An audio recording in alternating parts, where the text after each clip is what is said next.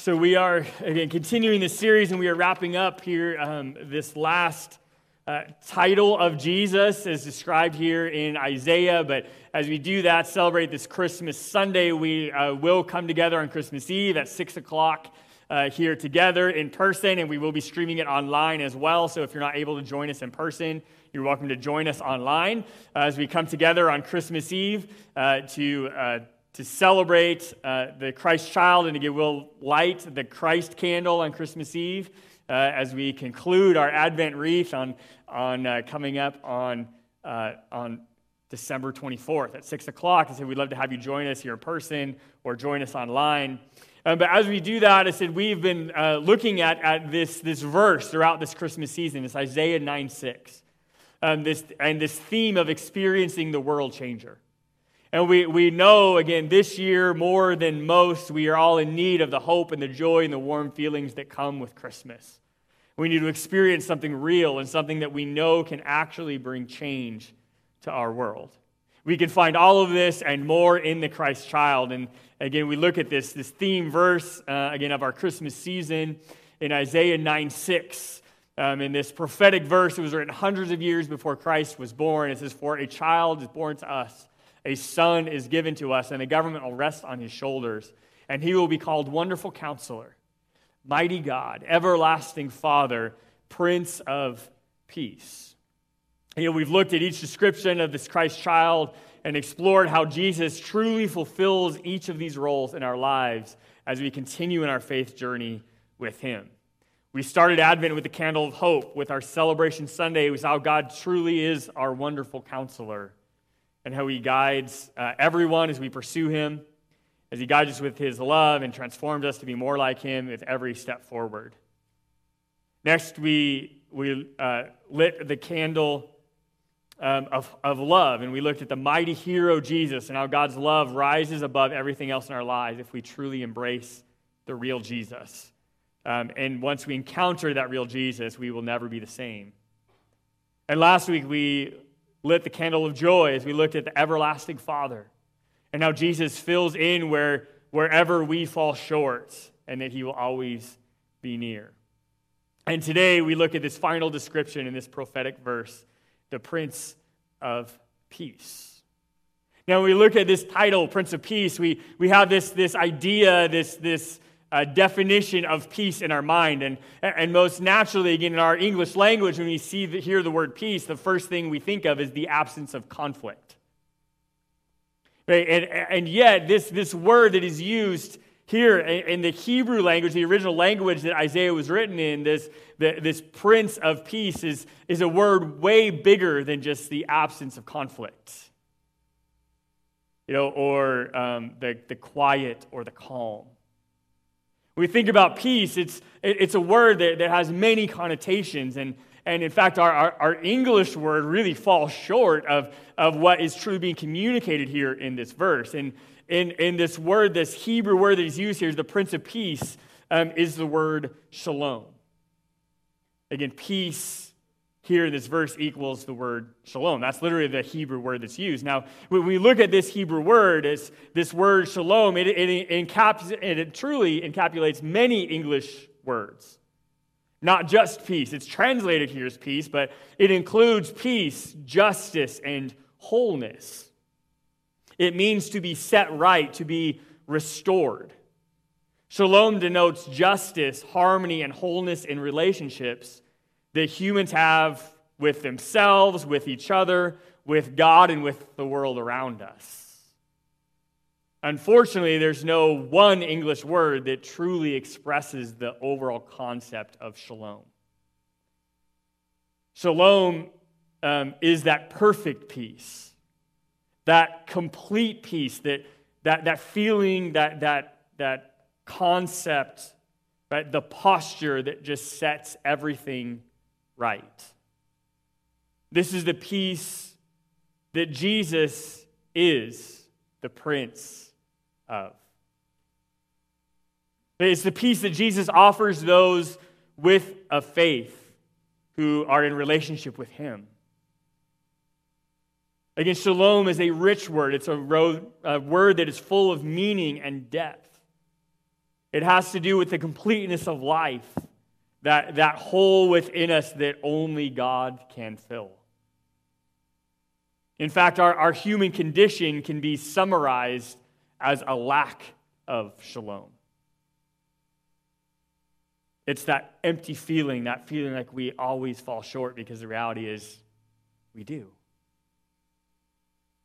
But yet at the deepest level, right, shalom is what we all yearn to experience. It's that God-shaped hole in our heart that we constantly try to fill. It's strange to think that literally a year ago, the beginning of 2020, I started with a trip to the Holy Land. That's how I started out 2020, not knowing at all what was coming. It's crazy to think that it's been almost a year since I was there. However, just while in the Holy Land, you see in all of the souvenir shops and all the places and all of the cathedrals and all the sites around the Holy Land, you see this word all over the place. And again, this word shalom, it's one that we see, but yet we oftentimes just miss the entire meaning of. Just to illustrate this concept, I want to look at this very familiar verse out of, again, one of the other Old Testament prophets, out of Jeremiah, in Jeremiah 29:11. It says, "For I know the plans I have for you, says the Lord. They are plans for good and not for disaster, to give you a future and a hope." And this is a very uplifting verse. It's a great memory verse. It's one packed full of truth. But I bring it up today because literally what the literal translation of this verse would be, right? "For I know the plans I have for you, the Lord. They are plans for shalom." Right? They are plans, again, for good, right? For a future and for hope. I mean, that's the concept of shalom. But yet, shalom's not just an individual concept. It's not something that just God has for each of us individually. It's also very rooted in community. And it's a very relational word. In fact, it transcends even what we consider would be good, and it's a hope, but yet realizing, even as we looked at last week with again, the father figure of our God, is that sometimes to get shalom, we need to go through hard times or discipline, right? But to find that fullness, right? Sometimes it's not just what we think of as good, but sometimes even what we might hope we don't have to deal with. As we see just a few lines before this very famous verse in this same passage of Jeremiah 29:7, God is saying, He says, and work for the peace and prosperity of the city where I have sent you into exile. Pray to the Lord for it, for its welfare will determine your welfare. Again, the context of Jeremiah in these words is he's talking to an Israel that has been exiled to Babylon. They have been conquered. Right? And they have been taken away from their home and into a foreign land. And here we see, leading up into this verse, right, this is an encouragement from God of saying, hey, just embrace where you are. Continue to live your shalom, even in these hard circumstances. Even when you're in a place you never thought you would end up. Right? And he says, while you're in this place, work for the shalom of the city you're in. Right? Because even in the place where you are, like bloom where you're planted and find this same peace, even in the midst of turmoil. Pretty fitting words for 2020, are they not? Right? Will we find peace in the middle of our chaos?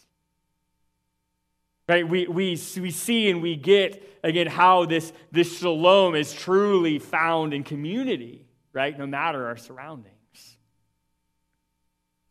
And again, we understand this concept of shalom, and even through this bigger context of Jeremiah, that makes these words of the New Testament even come a little more alive when we hear Paul and Peter talk about finding joy in the midst of the struggle. Can we find shalom? Because Jesus is the Prince of Shalom. When we interact and experience the real Jesus, we will find things that don't make sense. How can we enjoy struggle Right? How do we feel blessed to be in the midst of a storm? How can we find peace amidst the chaos? It's found through the Christ child, through the real world changer, through our Messiah, Jesus. As we think about this and how Jesus truly fulfills the Prince of Peace in our lives, I want to look today to this story found in Luke chapter 8, verses 40 to 48. So if you have your Bible with you, I invite you to open with me to Luke chapter 8. And we're going to look here at this interaction that Jesus has, this interruption that happens in Jesus' life as he's walking and teaching with his disciples and doing miracles among the people. We find this passage where this woman approaches Jesus. We're going to look at this story here, Luke chapter 8. We're going to pick up at verse 40. So if you have a Bible with you, open with me to Luke. If you're here with us in person, there are Bibles provided for you. If you don't have your own, you'll find the page number there where you can find this passage in those Bibles. And if you're with us online, hopefully you can open up your Bible with me. We're going to look at this story in Luke chapter 8, starting at verse 40. It says, on the other side of the lake, the crowds welcomed Jesus because they had been waiting for him. And then a man named Jairus, a leader of the local synagogue, came and fell at Jesus' feet and pleading with him to come home with him. His only daughter, who was about 12 years old, was dying. And as Jesus went with him, he was surrounded by the crowds. And a woman in the crowd had suffered for 12 years with constant bleeding, and she could find no cure. Coming up behind Jesus, she touched the fringe of his robe, and immediately the bleeding stopped. "Who touched me?" Jesus asked. Everyone denied it, and Peter said, "Master, this whole crowd is pressing up against you." But Jesus said, "Someone deliberately touched me, for I felt healing power go out from me." And when the woman realized that she could not stay hidden, she began to tremble and fell to her knees in front of him. The whole crowd heard her explain why she had touched him and that she had been immediately healed. "Daughter," he said to her, "your faith has made you well. Go in peace." As we read this story, and again, there's a lot here, and there's a lot for us to unpack, and some different things that we, again, cannot go into this morning for our purposes of celebrating Christmas. But I bring up this story with this woman and this interaction that Jesus has with this crowd, because in this story, we truly see Jesus fulfill the role of Prince of Peace. In this, we see, again, many different ways that Jesus does this throughout the story, but first off, we realize that the Prince of Peace will help us through hard and frustrating situations. And the Prince of Peace will help us through hard and frustrating situations. We've all had those times, right? Some frustrating moments are just that, a moment, right? Just trying to get to work on time in the midst of the traffic, right? Or when the technology just doesn't work for you. Right? We've all had those frustrating moments, but not just those moments, but what if the situation's bigger than just the moment? Right? What if there's questions that we don't have the answers to? Can Jesus bring us peace even amidst those times? Can we see this woman in this crowd? And again, we're told a little bit of her background here in verse 43. It says a woman in the crowd had suffered for 12 years with constant bleeding, and she could find no cure. And obviously, she has this medical condition that she just cannot get solved. In fact, if you're reading from the NLT version, which is a version that our Bibles are in the seats, it's the version I read from. In verse 34, there are 43. There's a footnote in the NLT version. I know other versions, some include it in there, but again, the footnote says that some manuscripts add, having spent everything she had on doctors. So not only was she not finding help for her medical condition, but she had exhausted all of her options.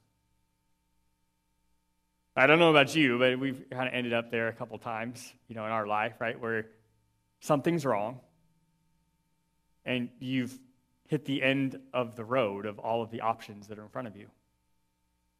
Right? And you can't find any answers. You can't find healing.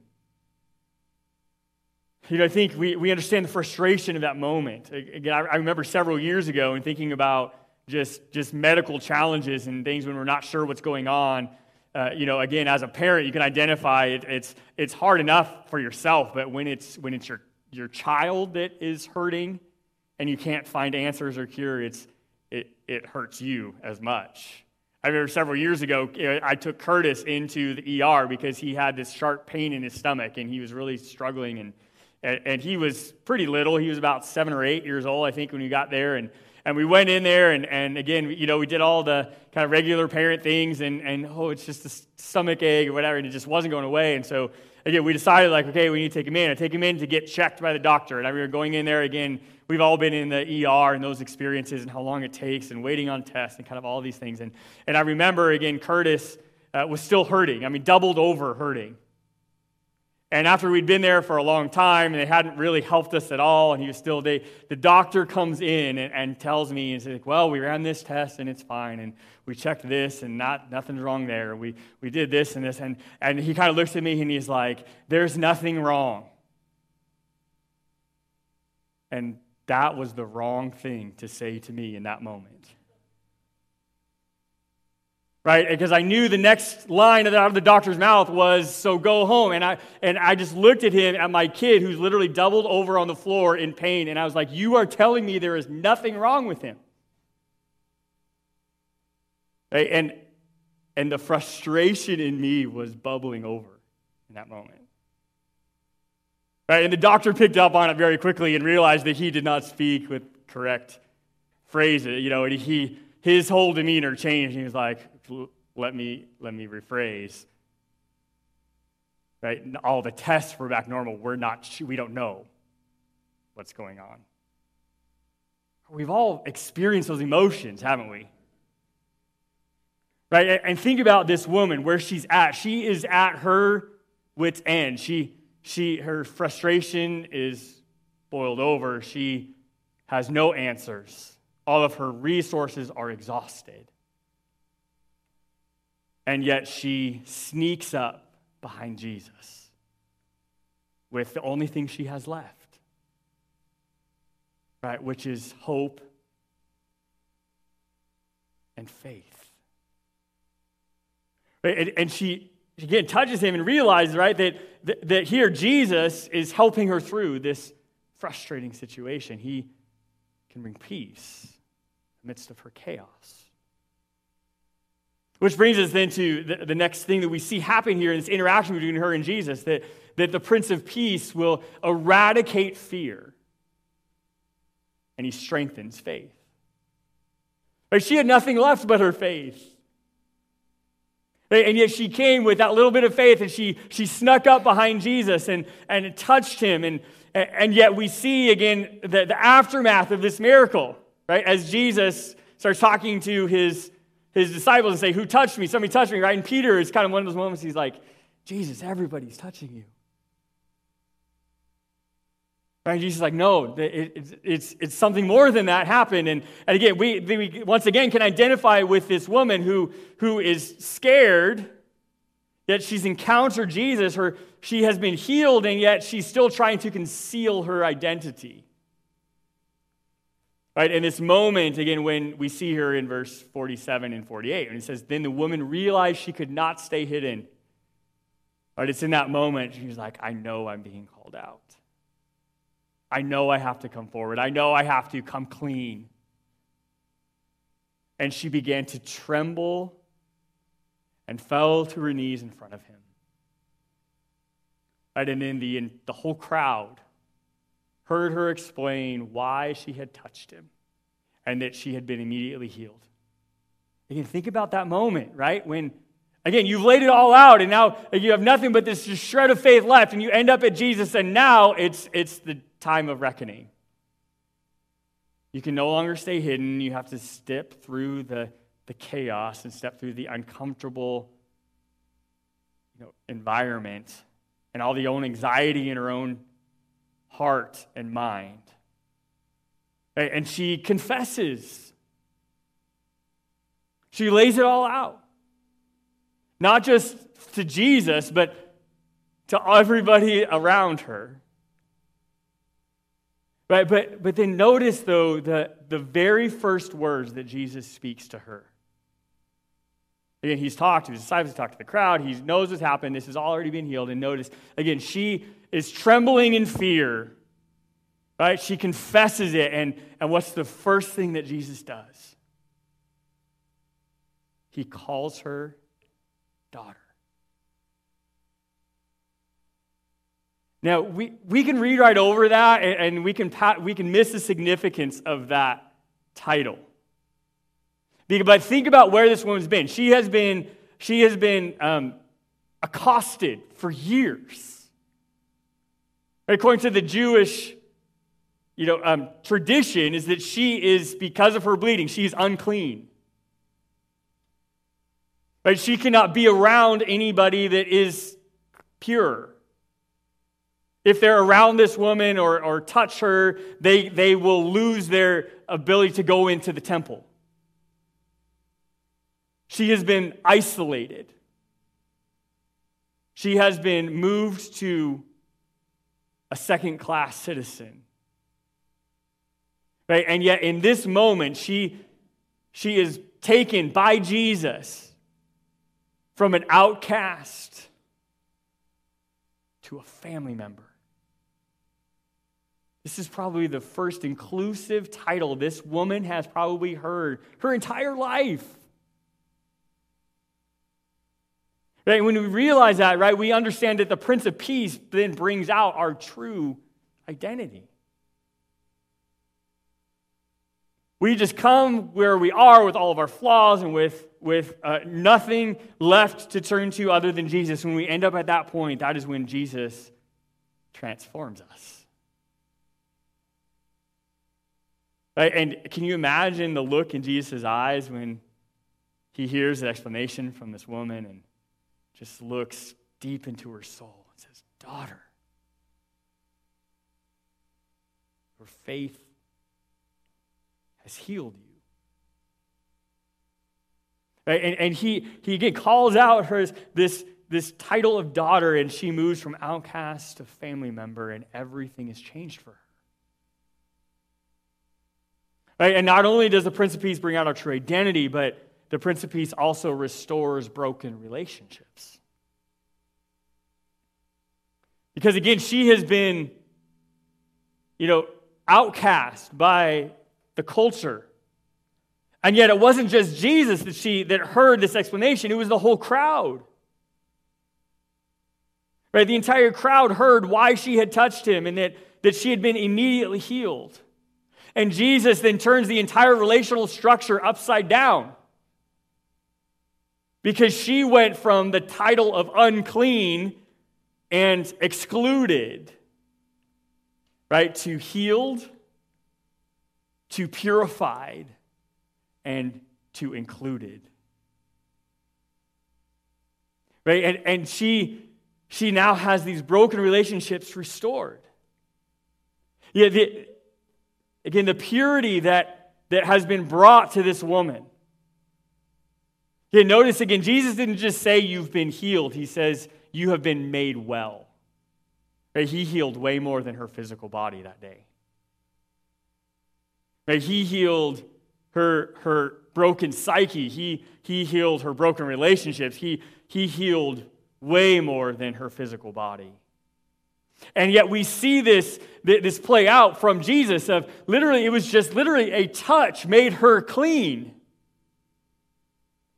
And again, this is exactly what Jesus does. He takes the world as we understand it and he flips it upside down. See, because up until the person of Jesus, in the Jewish code, even in their culture, in the temple law, said that if purity was lost by touch, if you were touched anything impure, then you went from pure to impure, and you had to go through this whole ritual to be purified again.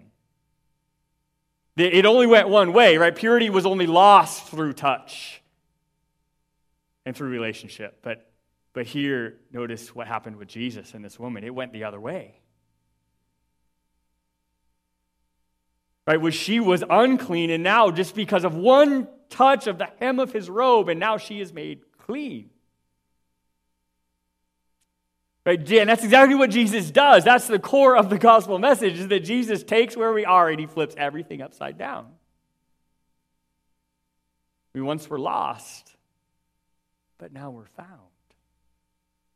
We once lived in darkness, but the light of the world has now come.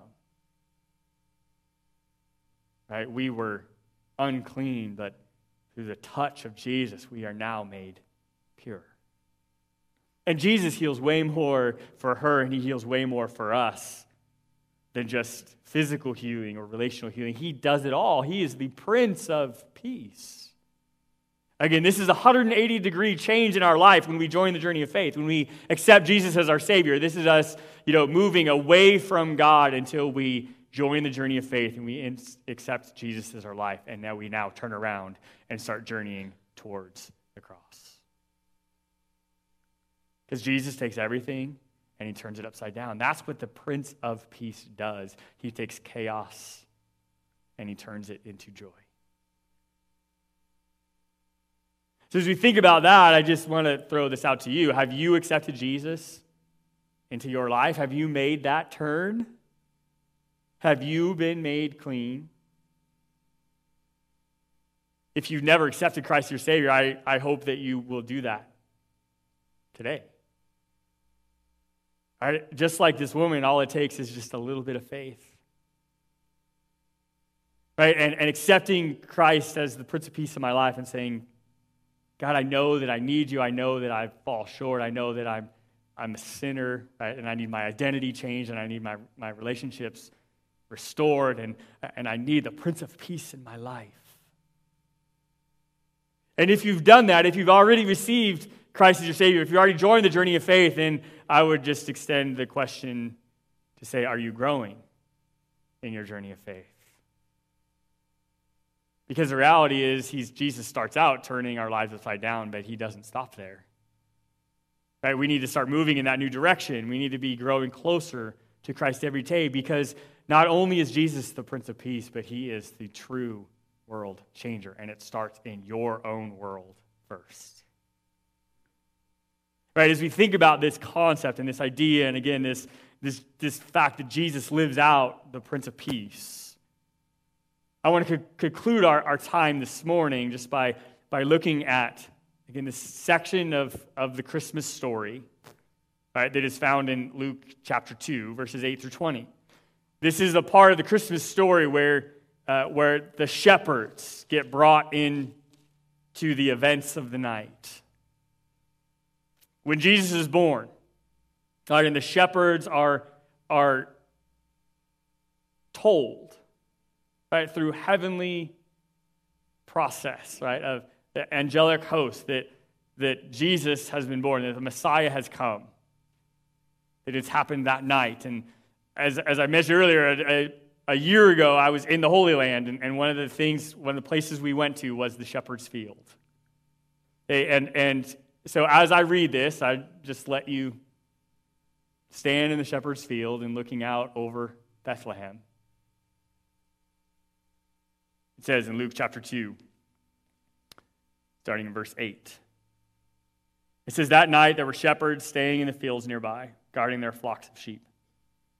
Suddenly an angel of the Lord appeared among them, and the radiance of the Lord's glory surrounded them. They were terrified, but the angel reassured them, don't be afraid, he said. I bring you good news that will bring great joy to all people. The Savior, yes, the Messiah, the Lord, has been born today in Bethlehem, the city of David. And you will recognize him by this sign. You will find a baby wrapped snugly in strips of cloth, lying in a manger. And suddenly the angel was joined by a vast host of others, the armies of heaven, praising God and saying, glory to God in the highest heaven, and peace on earth to those with whom God is pleased. And when the angels have returned to heaven, the shepherds said to each other, let's go to Bethlehem. Let's see this thing that has happened, which the Lord has told us about. And they hurried to the village and found Mary and Joseph, and there was the baby lying in the manger. And after seeing him, the shepherds told everyone what had happened and what the angel had said to them about this child. And all who heard the shepherd's story were astonished. But Mary kept all these things in her heart and thought about them often. The shepherds went back to their flocks, glorifying and praising God for all they had heard and seen, because it was just as the angel had told them. You know, as we read this section of the Christmas story, we are just reminded one more time that the Christ child truly is the Prince of Peace. Again, what did the shepherds find? The shepherds found it was exactly as the angel had told them. Well, what did the angel tell him? Right, the angels told him, and we see in verse 14, we see the testimony of the heavenly armies, right, of these angels. It says the angel was joined by a vast host of others, the armies of heaven. This is an uncountable number. They were praising God and saying, "Glory to God in highest heaven and peace on earth to those with whom God is pleased." Again, the word that is used here by the angels, and again, the New Testament wasn't written in Hebrew, it's written originally in Greek. Okay, and the word that's used here, it says, "Glory to God, highest heaven, and peace on earth." This is here, the Greek version of shalom is used in this passage. Glory to God in the highest heaven, and shalom on earth to those with whom God is pleased. Guess who God finds delight in? All of us. Again, the angels declared the peace that Jesus would bring, not the absence of conflict, right, but the fullness of life. That's what the angels declared. That's what the shepherds found. The shepherds found peace with what the angels said, and they found it all in Bethlehem on that night, just as the angels said. Again, the angels declared the peace, the shepherds found the peace, and even Mary, as she's briefly mentioned in this passage, she found peace, right, in seeing God's plan play out through her life. Again, the angels declared the peace, the shepherds found the peace, and Mary kept that peace in her heart with everything that she went through. And as we think about, again, Jesus is the Prince of Peace, I want to close with going back to what Jesus said to this woman in Luke 8. Right? He told her, he said, "Your faith has made you well. Now go in peace." Maybe you've already guessed, but what word do you think Jesus used for peace? Right, it was the Greek version of shalom. He told her, "You have been made well. Now go in shalom." Do you have peace in your life? Have you experienced even a piece of shalom? Because the reality is you can't find it without faith. I mean, right? That's what Jesus tells her. He says, you can try, but you won't find it any other way. But without asking for and receiving Jesus into your life, you won't find it. And boy, we try. But without fully surrendering to Jesus, every day of your journey, you will not fully experience shalom. So have you received the Prince of Peace into your life? Have you surrendered to the Prince of Peace in your life? Are you journeying closer to Him every day? I hope so. In the midst of our chaos, we can find peace.